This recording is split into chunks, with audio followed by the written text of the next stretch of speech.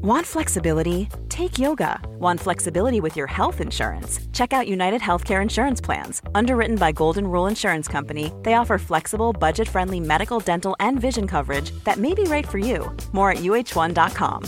Many of us have those stubborn pounds that seem impossible to lose, no matter how good we eat or how hard we work out. My solution is PlushCare. PlushCare is a leading telehealth provider with doctors who are there for you day and night to partner with you in your weight loss journey. They can prescribe FDA-approved weight loss medications like Wegovy and Zepbound for those who qualify. Plus, they accept most insurance plans. To get started, visit plushcare.com/weightloss. That's plushcare.com/weightloss. Quality sleep is essential. That's why the Sleep Number Smart Bed is designed for your ever-evolving sleep needs. Need a bed that's firmer or softer on either side? Helps you sleep at a comfortable temperature? Sleep Number Smart Beds let you individualize your comfort, so you sleep better together. JD Power ranks Sleep Number #1 in customer satisfaction with mattresses purchased in-store. And now, save 40% on the Sleep Number Limited Edition Smart Bed for a limited time. For JD Power 2023 award information, visit jdpower.com/awards. Only at Sleep Number stores or sleepnumber.com. Dumma människor sponsras av Svenska Möten. Och vi har ju pratat om dem och deras tjänster tidigare. Men nu blir det lite aktuellt, Björn, för du och jag ska på konferens. Mysigt. Och om du, precis som vi, ska på konferens, vi är ju bara vi två. Ja. Men om man är kanske ett större företag som ska fixa allt ifrån ett stort event med logi, mat och aktiviteter och kanske typ show och uppträdanden. Eller bara ett mindre dagmöte på bara några timmar. Ja. Så är Svenska Möten den givna partnern att vända sig till för att boka.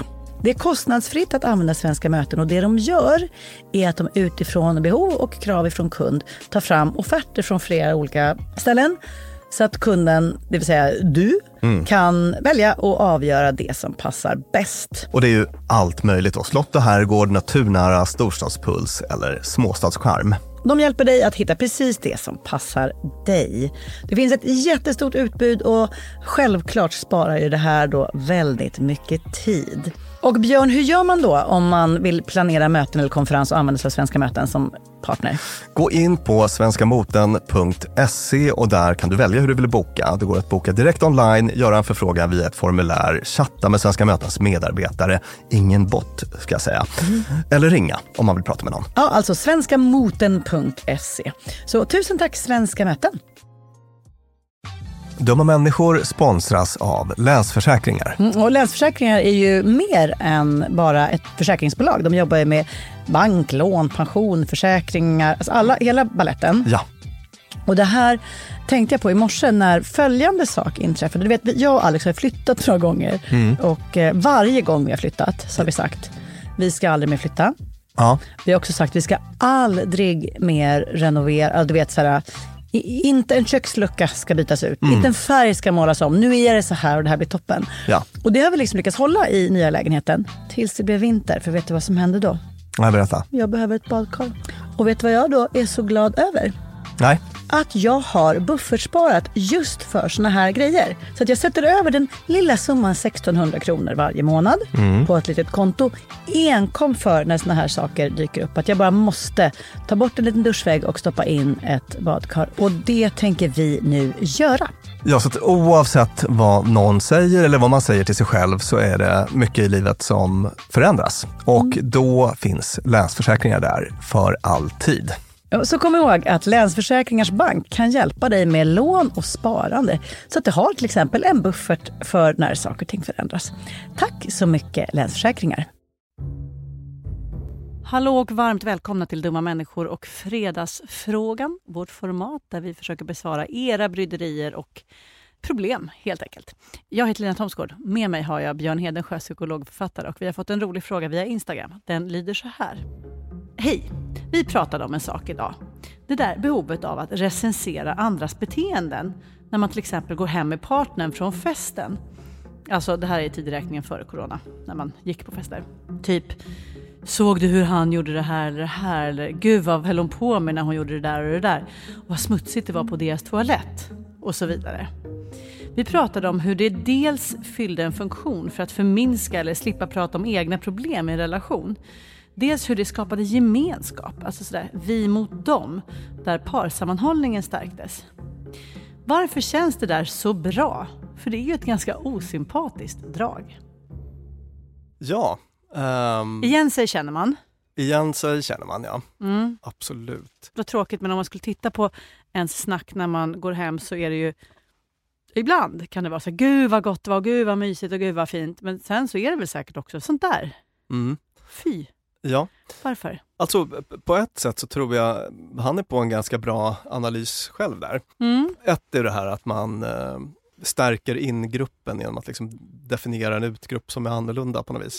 Du fattar vad jag menar? Jag fattar precis vad du menar. Jag tänker att det där, men det skulle någon vara hemma hos oss så skulle de kunna gå därifrån och prata om hur Max minsann inte åt några grönsaker eller alltså någonting som skulle få dem att må bättre som föräldrar eller känna sig mer sammansvetsade. Eller sådär.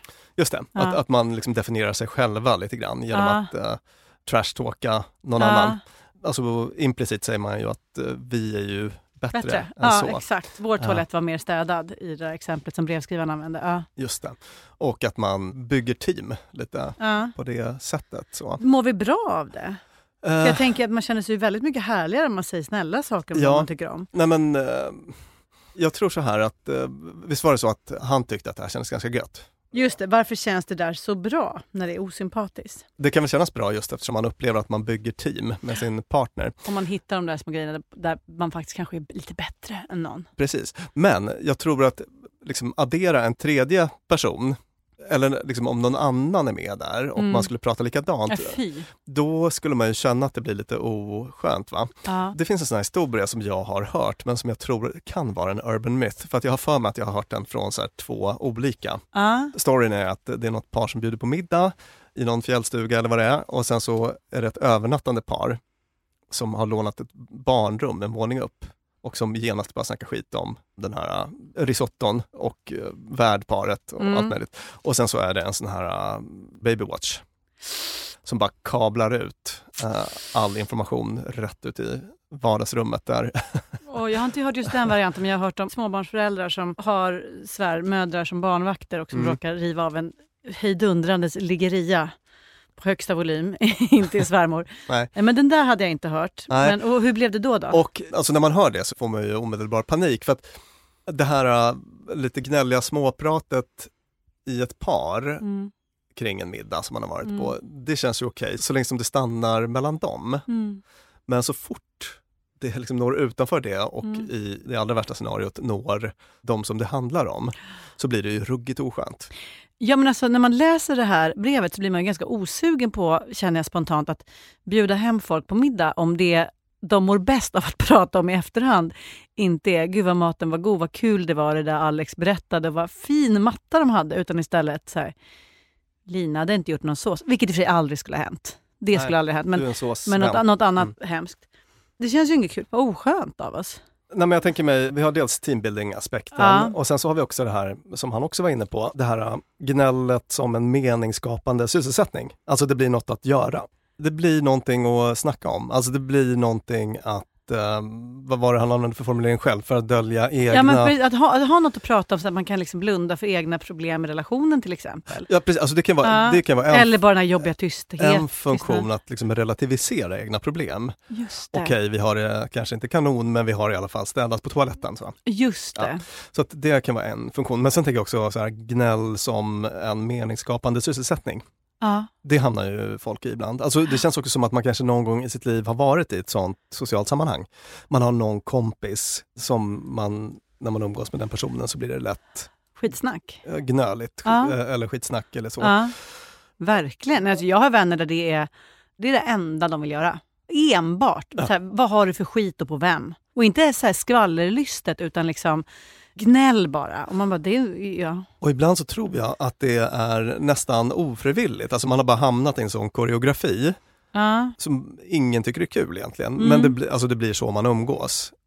När vi ses så snackar vi skit om Palle. Just det. Det är så vi bondar och fyller ut tiden när vi sitter och fikar. Men om man då som brevskrivaren konstaterar att det känns bra att göra det här. snacka skit eller liksom gnöla, racka ner på det man precis varit med om. Men det är ju ganska osympatiskt. Är det ett beteende vi borde ändra på för att det finns vinningar där på andra sidan? Jag tror så här att om man gör det för mycket så tror jag att det kan vara problematiskt av lite olika skäl.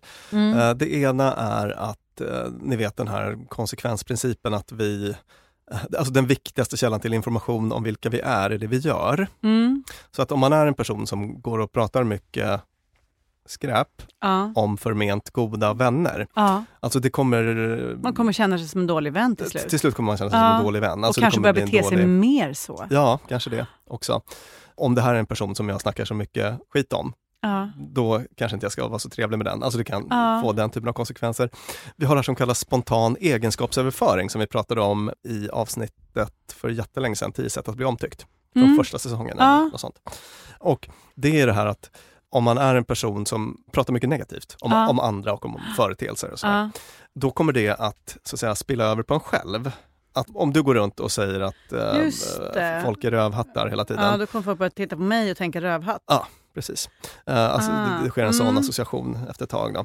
Så att sammanfattningsvis, det här är ett fullt naturligt beteende. Men man kan bara försöka hålla lite koll på sig själv så att det inte går överstyr. Och det verkar det också som att brevskrivaren gör. Ja, och numera även alla våra andra lyssnare som rent slentrianmässigt på väg hem från en middag börjar dissa och gnälla. Och glömmer bort att säga det som faktiskt var fint och bra med det man var med om. Just det, men den av oss som inte har gjort det kan ju kasta första stenen. Det var det från oss idag. Fredagsfrågan, kort och koncist. Med mig Lina Thomsgård, författare och psykolog Björn Hedensjö. Producerat av Klara Wallin, inspelat på Beppo. Vi ses på onsdag och nästa fredagsfråga kommer på fredag. Tack! Dumma människor sponsras av IKEA. Om det är något jag lärde mig som inredare av kontor, när jag jobbade inte som inredare av kontor, jag var ett vanligt chef på ett kontor som behövde inredas, så var det hur viktigt det var att den inredningen vi hade, stolar, bord, skärmar, allt sånt, var flexibelt. Ja. Vi började som 2 personer, vi blev 8 personer, ibland var vi 12 personer. Så vi behövde både bli fler, vi behövde stuva om. Och folk har lite olika behov. Ibland behöver man vara avskärmad och ibland inte. Exakt. Och det här är någonting som IKEA kommer att hjälpa oss med den nya kontorsserien som är både flexibel och smart inredning, och den heter Mittzon. Zon med Z, Mittzon. Och Mittzon består av höj- och sänkbara skrivbord, akustikskärmar, fällbara bord och växtväggar på hjul. Så det är enkelt att skapa trivsamma arbetsytor med plats för både möten och eget fokus. Och det är framförallt enkelt att skapa de här flexibla ytorna. Alltså att man kan förändra och anpassa efter aktiviteter och nya arbetssätt. En sån här grej är ju det här med hybridarbete. Du vet att man jobbar lite hemifrån, lite fysiskt på arbetsplatsen. Det ställer ju verkligen helt nya krav på det fysiska kontorets roll. Man behöver en helt ny flexibilitet och bekvämlighet. Och det här är ju varför IKEA grundades i Älmhult 1943. För att skapa en bättre vardag för de många människorna. Så upptäck Mittzon och mer om detta kan du läsa på ikea.se/företag. Tusen tack IKEA!